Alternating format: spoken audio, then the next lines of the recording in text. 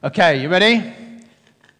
10, 9, 8, 7, 6, 5, 4, 3, 2, 1. Fantastic. Let's stop there. Look at that. Let me just pull this out of the way. Now, let's see what we produced. We have, well, yeah, it's nice. It's nice. Oh, that's good. That's very big, John. Now, what I didn't say was the towers are going to be tested for their structural capabilities. And the primary way we're going to test it is with fire. So we're going to test Eloise's first.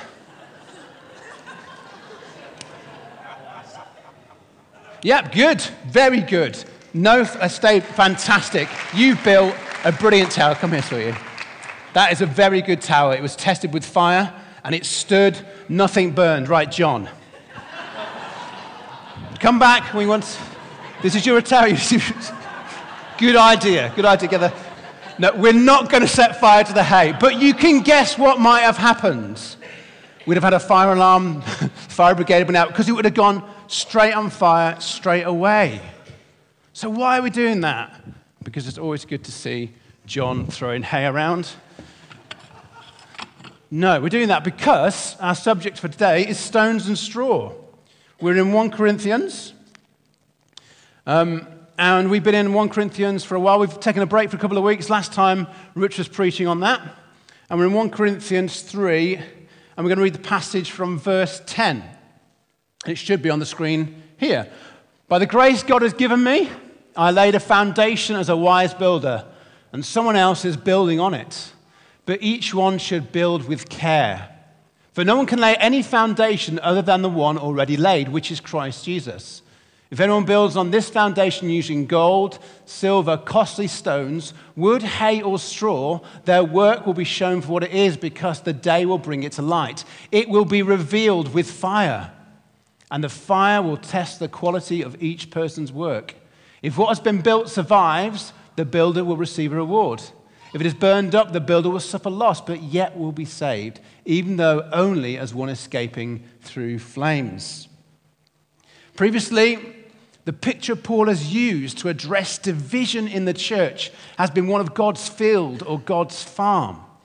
He's saying, well, some people sow, some people water, but it's God that gives the growth. That's God's role. He grows us. And leaders have a role, but fundamentally, as a church, we're relying on God to grow us.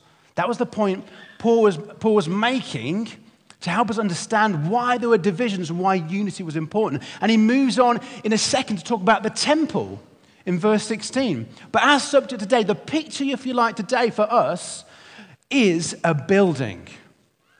And it's what we use to build that, which is really important. And the focus moves from looking at it's God who grows to what are you building with? What are we building with? God's got a role. Of course he has. It's a key role. It's the important role. He's God. He grows us. But we have a role when it comes to building the church. We have a role when it comes to building unity within the church. And it's our turn today to look at ourselves in that sense. And we understand from this passage that a church built with precious stones, things that won't get ignited by fire, that is one that will last and one that is unified. And therefore, our big question today, if you like, is how can we build churches that will last? How can we build churches that are unified? And then secondly, what's our part to play in that? Now, hopefully most of us here understand that when we're building a building, one of the most important things is a strong foundation. Now, does anyone know what this building is here? Anyone under 10 know what that building is? Hands up, traditional method. Yes, Joseph. The Shard, that's right. The Shard down in London, one of the biggest, tallest buildings in Europe.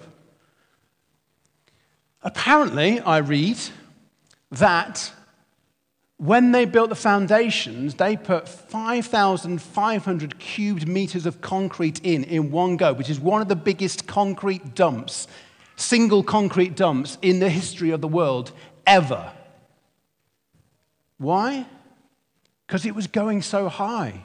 So they needed an absolutely solid foundation. Now, I've got no idea how big 5,500 cubic meters is, but it sounds like a lot. But you see, Paul wanted to build strong churches, and he had something better than 5,500 cubic meters of concrete. Do you know what he had? He had Jesus. What do we read in the passage? Jesus is our foundation. Jesus is the foundation of the church. We read in Ephesians as well, Jesus is the cornerstone. Jesus is our foundation, and he has already been laid. For a church to do anything for any length of time with any sort of unity, Jesus has to be the foundation. What does that mean for us as a church? It means this: it's all about Jesus. He's central to everything, whether it's Monday night football or mini kids or fuel or Sunday mornings or Sunday afternoons or prayer meetings or meeting together in life groups or hanging out during the week. What brings us together is Jesus. What we're focused on is Jesus. He's the center.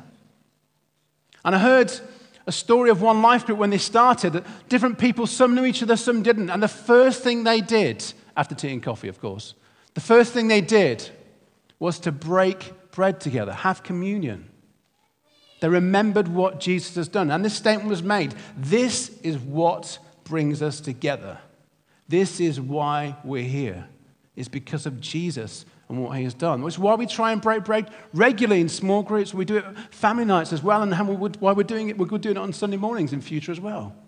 We want to make Jesus central. And of course, when we sing, we want to be singing about Jesus, don't we? We want to be worshiping him. Now, there's a place for expressing our emotions towards him. There's a place for expressing how God feels about us. But if all our songs are all about those things, it becomes more therapeutic than worship. It becomes more about us than him. And so if we want Jesus as our foundation, then when we sing, when we worship, when we gather together, we will speak of him. We will worship him. We will glorify him. We will magnify him. He will, of course, be the focus. And when we preach, we'll preach Jesus. We've just come out of a series. It's all about Jesus. Do you know something? We're still in the same series. Just got a different title. It's still all about Jesus.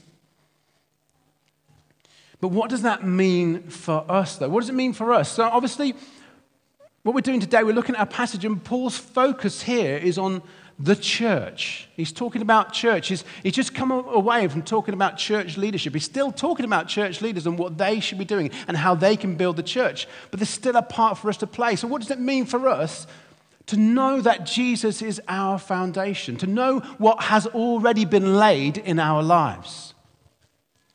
It means so much. And I'm going to cover a few things this morning. So let's cover them briefly. It means this: we have Jesus' righteousness. We are not trying to make up our own righteousness. We're not trying to please God and prove to him that we are right enough for him. We don't need to. That's not what we need to do. That's not what building with stones is. Jesus has done it. He has clothed us in his righteousness. So we're not trying to make ourselves right with God because he's already done it. Redemption. He's paid for us. He's redeemed us. He's bought us at a great price, which is the cross. There, he paid for our sins. We don't need to. We don't need to. We don't need to pay for our sins. The price is already paid. We're not going to get punished for our sins. Jesus has already been punished. He has redeemed us. He's paid the price. That's not what we're building. It's already been paid for. God's wrath has been removed. God's wrath, his anger at you and I because of the sin that we committed, his anger at sin, It has been removed by Jesus. The big word is propitiation. That's what Jesus has done. He set aside God's wrath. So when we come to God, we're not trying to placate him. We're not trying to say, oh, don't be angry, God. Jesus has taken God's wrath away. So when we come to the Father, we come to one who embraces us. We're told we enter the presence of God with freedom and confidence in Christ Jesus. He set aside God's wrath. He's rescued us from an eternity without him. He's our Savior. Do you know what it means? We're not looking for other people to save us. We're not looking for other saviors. We're not looking for heroes in this world because he's our hero. He's our Savior. He's our rescuer. He's the one who's saved us for eternity. And so we need to be really clear before we start talking about building and stones and straw. We need to be clear, this is the foundation that has been laid. Past tense. It has been laid. So we're not trying to earn God's favor. We're not trying to be right enough for God. We're not trying to put aside his anger. That's not what we're doing with the building with stones. That's not what we're doing. Jesus has done that. Now, for some people here, for most people here, we know Jesus is our foundation, but there's always space for, in a room like this, people that don't know Jesus as your foundation. You don't know that he's rescued you and redeemed you and removed God's wrath. But he can do that for you. So here's my plea. The reason you're here this morning is God's brought you here. He wants you to know him. You don't have to try and make yourself right for him. You don't have to clean yourself up so you can be acceptable. You come to Jesus, and he does that all for you so you can know an amazing, pure, holy, wonderful, loving Father. You simply put your trust in Jesus. He can be your foundation. So let's look at what it means to build then. And when we're building, what we see really clearly is the material we build with is important. Materials matter, don't they? So John built very quickly with straw, but if it gets tested, it's going to go up. Eloise built very quickly, but didn't go very high with stone, but we tested that and it stood. We want to be building with these sort of things, not with the straw. Church leaders are encouraged by Paul here to build with the right materials, ones that don't burn up and ones that bring about unity. And it's true for us. As we build with costly stones and gold and silver, we're built together. We're more unified. We're building on the foundation of Jesus. And I want you to notice one thing in the passage. Do you notice what gets checked? The quality gets checked, not the quantity. Now, in today's age, this feels to me revolutionary in a culture where more and more is the byword, and hurry, hurry. And we prove ourselves by what we produce. Paul's saying here, no, in the kingdom of God, what gets checked is the quality, not the quantity. So whenever we're talking about building this morning, we're not talking about doing more and more and more. And some of you are sitting here, I can't build anymore. I can't do anymore. My life is packed. We're not talking about quantity. We're talking about quality today. I find that releasing. I find that really helpful. But the key question here, though, as I'm sure you're thinking is, what are stones? What are costly stones? And what's straw and wood and hay? What are the things that get burnt up? And what are the things that will last? To put it simply, what's stone and what's straw? Well, it sounds to me it's time for a game show. Time for a quiz. And if you're under 8, you get to shout out the answer to these questions. So we're going to play stone or straw. If you're 9, I'll still listen to you, don't worry. Stone or straw. Okay, so we're going to put on the screen in a second some words, and you have to tell me if it's stone or straw. Now, in thinking about what stone or straw could be for Paul, it's quite hard to get your head on it because he didn't actually tell us in this passage. Have you noticed that? He doesn't say what they are. So I was chatting with Dan on Thursday. I always have a chat with Dan before I preach because then I can steal his ideas and claim them as my own. It's really helpful. If you're not preaching, get an hour with Dan, get all the good ideas, make them your own, and never tell anyone. Just a minute. Just completely undone that, haven't I? Anyway, we were chatting about that. And he was saying, well, Paul's probably got in mind what he's going on to say in the rest of Corinthians. So what I've done is I've pulled a few things out of the rest of Corinthians, things he says, and we're going to say, is it stone or is it straw? Stone, straw, straw, stone. Stone, straw. Straw, stone. We're going to find out, aren't we? I can see the excitement levels rising. Right then. You ready, Ben? Right, first one. Expecting leaders to be perfect, to be super leaders and super apostles. What do you think, stone or straw? I need shouting. I can't hear. Stone or straw? Straw! That's right, Eliza. It's straw. Look, it's ended up on the pile of straw. Technology. Look at that. I couldn't get the animation to work to slide down. Just couldn't work it. Anyway, expectantly, that's a straw. Why is that straw? It's not going to last. It's not the thing that Paul wants to see in the church. It's not going to encourage unity if we're expecting leaders to be completely perfect and completely amazing. This is what the Corinthian church were expecting from Paul. And we'll hear later on how he goes on to say, it's not how it works, guys. We're human. We're called by God. We're gifted by God, but we're not going to be super apostles. We can't expect leaders to be totally perfect. That's straw. It's going to get burned up. It won't last. It won't help the church build. Next one. Not taking sin seriously. Not taking sin seriously. Stone, straw. Stone, straw. Stone, straw. It's not. Straw! Eliza's on it. What happened to you guys? She's single-handedly taking this down. You'll get another chance, don't worry. Later on, we'll hear how Paul chastises the Corinthian church for boasting about how much sin was prevalent in their church. I love going for a run in the countryside and getting absolutely covered in mud. It's just one of my favorite things to do. I've got old trainers on, I've got old socks on, old shorts on, old t-shirt. I just go. If there's a puddle, I run through it. If there's mud, I run through it. I don't go around because I just want to get filthy as anything. Now, if I had my best wedding suit on, I might approach that slightly differently.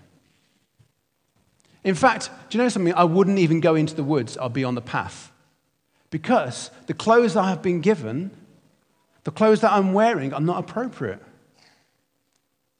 Now, we've been clothed in the righteousness of Christ. Why on earth are we going to run on muddy paths? Why on earth are we going to take a casual attitude to sin?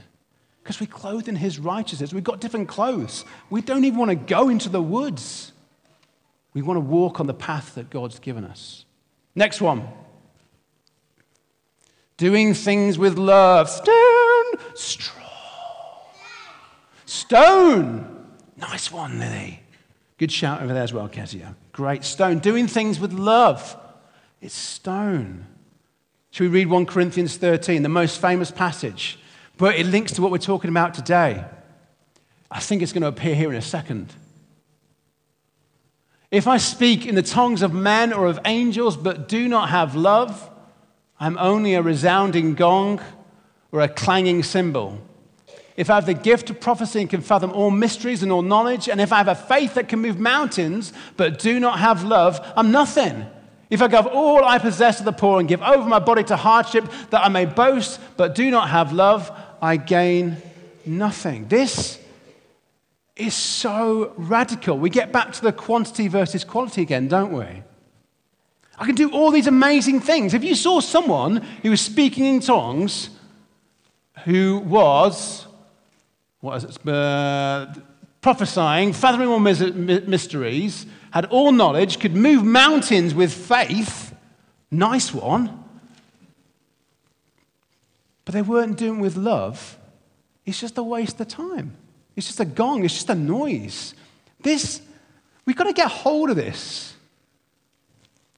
It sounds to me it's better to do one thing well with love than to do all these things with no love. See, that is straw. It's just going to get burnt up. But if we want to build with stone, it has to be with love. Brilliant. Next one. What we got now? Not being considerate of others. Not thinking about others and how they feel, how your actions affect them. Straw, stone. Straw, Kezia, on the money. Of course it is. Paul's expectation as a church, as a body, is that we would think about others. We consider them. We consider how our words and our actions affect them. Of course, that's how we build unity within the church, of course.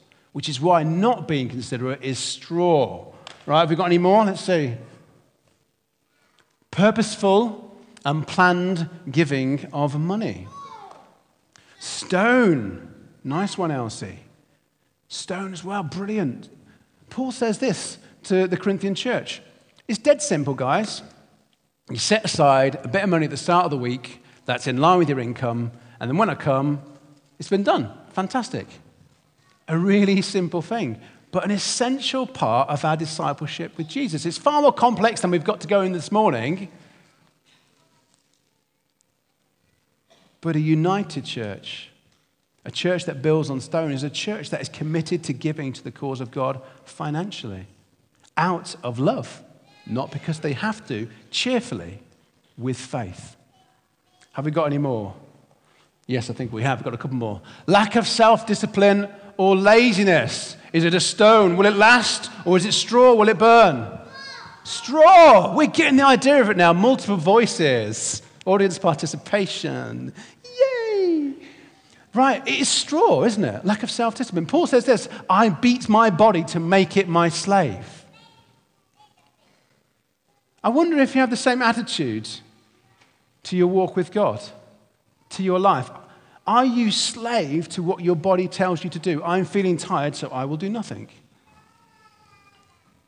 I'm feeling hungry, so I will eat. My sugar levels are low, so I'll stuff my face with chocolate. These aren't necessarily sinful, I'm not saying that. I'm just saying there's an encouragement by Paul to not be completely at the disposal of our physical body. He's got a greater commitment. It's not a commitment to feel comfortable. His commitment is to the kingdom of God and the church of God. Which means this. He makes radical decisions. Which means this. He might turn his phone off for a day. Maybe. Maybe he might go without food for a day. Now, I'm not fasting today. So it's not a rule. This is not legalism. But you make a choice. You decide before God in faith what are the right things to do. But we don't just listen to what our body says to decide.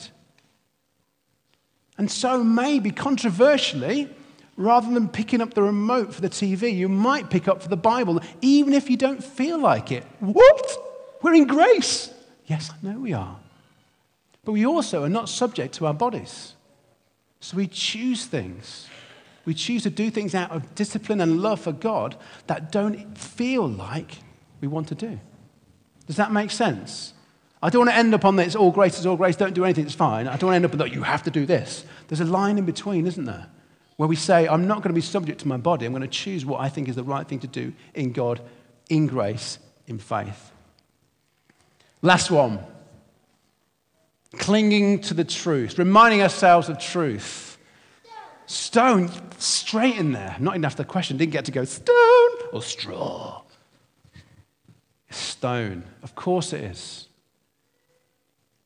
Do you not find it interesting that the only ceremony or only memorial or the only thing that Jesus said we had to do in terms of corporate worship was to take the bread and take the wine and remember what he has done? He was saying this, we should never move away from the cross. Never move away from the truth. We've got to remind ourselves of it. He's saying, it's so important, I'm going to introduce a meal, something that you do on a daily basis. And when you come together and break bread and drink wine, remind yourselves of what I have done for you. We've got to remind ourselves of what Jesus has done for us. It is a solid stone. Paul knows that the church will not be unified. It will not last unless they cling tirelessly and relentlessly to the truth. It's so important that we build with the right materials. We want to last. We don't want it to be burnt up when the fire comes. Right, I want to finish with one last point, if that's okay. There's something I want us to notice within this passage. So if we go back to the passage, it says, each one should build with care. For no one can lay any other foundation than the one already laid, which is Jesus Christ. If anyone builds on this foundation using gold, silver, costly stones, wood, hail, straw, their work will be shown for what it is. Because the day will bring it to light. It will be revealed with fire, and the fire will test the quality of each person's work.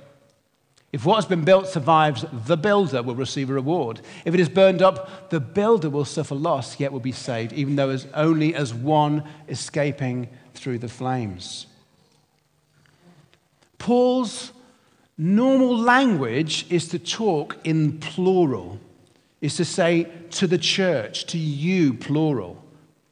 He's completely different here and really clear. He's saying, you need to take responsibility for how you build your life. Leaders of churches, you need to take responsibility for how you build the church. I don't think I've ever arrived in the middle of a squabble between my children. I don't think I've ever arrived and one of them's gone, I'll be honest with you, Dad, it was my fault. It was me. I've nothing to do with these guys. Yep, it's me. I take full responsibility. It was my actions, it's what I did that caused this. That's why this squabble, this argument is taking place. Now, parents, I think you can agree with me, that has never happened. Because children don't really want to take responsibility all the time. They will eventually, but they want to say, oh, it's their fault. They did it. It's their fault. It's not me, it's them. I was putting together this sermon on Saturday night while Jules and the two big girls were watching a film downstairs, Peter Rabbit, nonetheless.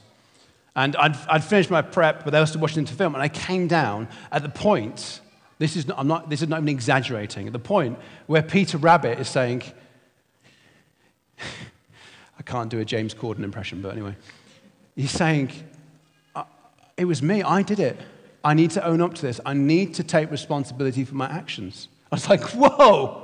A God-given illustration right there. Peter Rabbit goes around causing absolute havoc, trying to get away with it, never taking responsibility. His big lesson in the film, you don't need to watch it now, Grand Revelation, I'm learning to take responsibility for myself.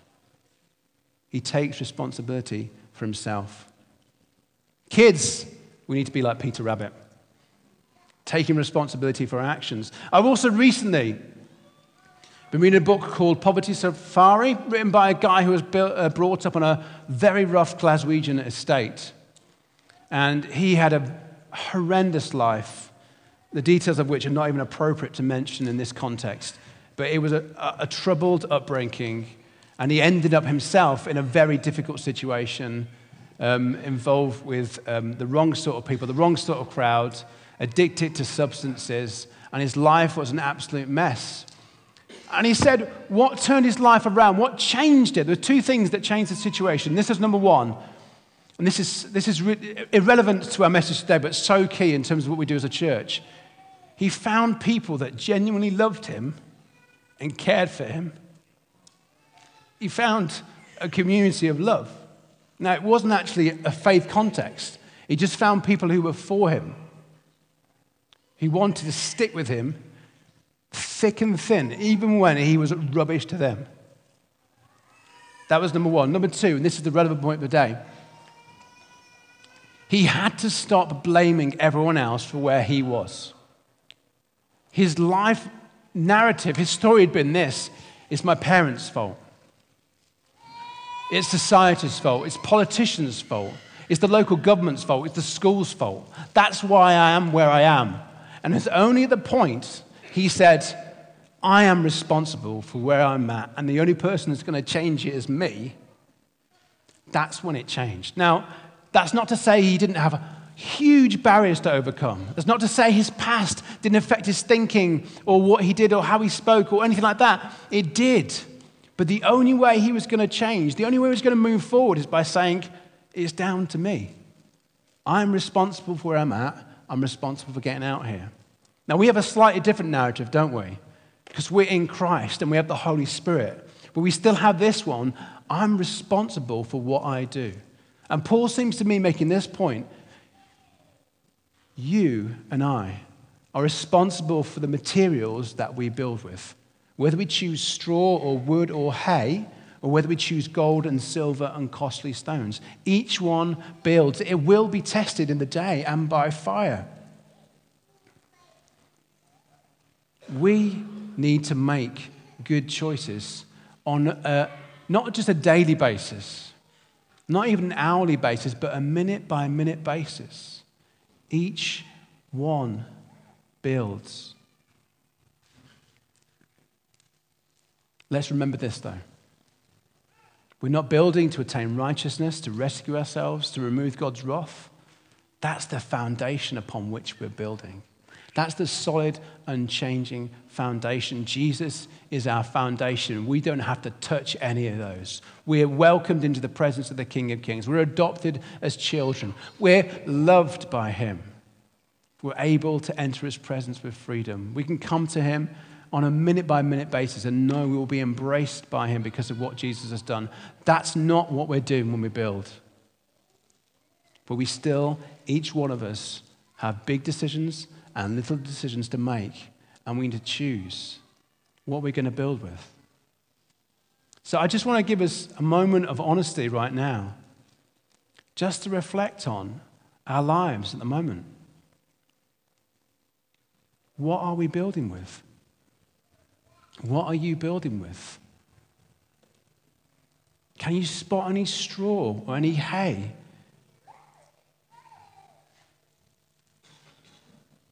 Are there some costly stones that you set aside because they're just too heavy to move? Are there things that you need to pick up again? They may be weighty, but they're solid and they will survive the fire. And are there things that you know are just hay? They're not building unity. They're not building you up. They're not building the church up.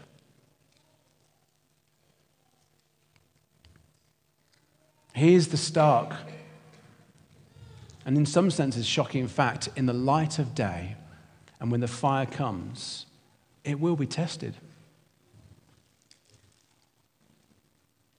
And it will reveal what it truly is. And today, by God's grace, we get a chance just to consider that question for ourselves. Because I don't want a pile of ash left over next to me to present to Jesus.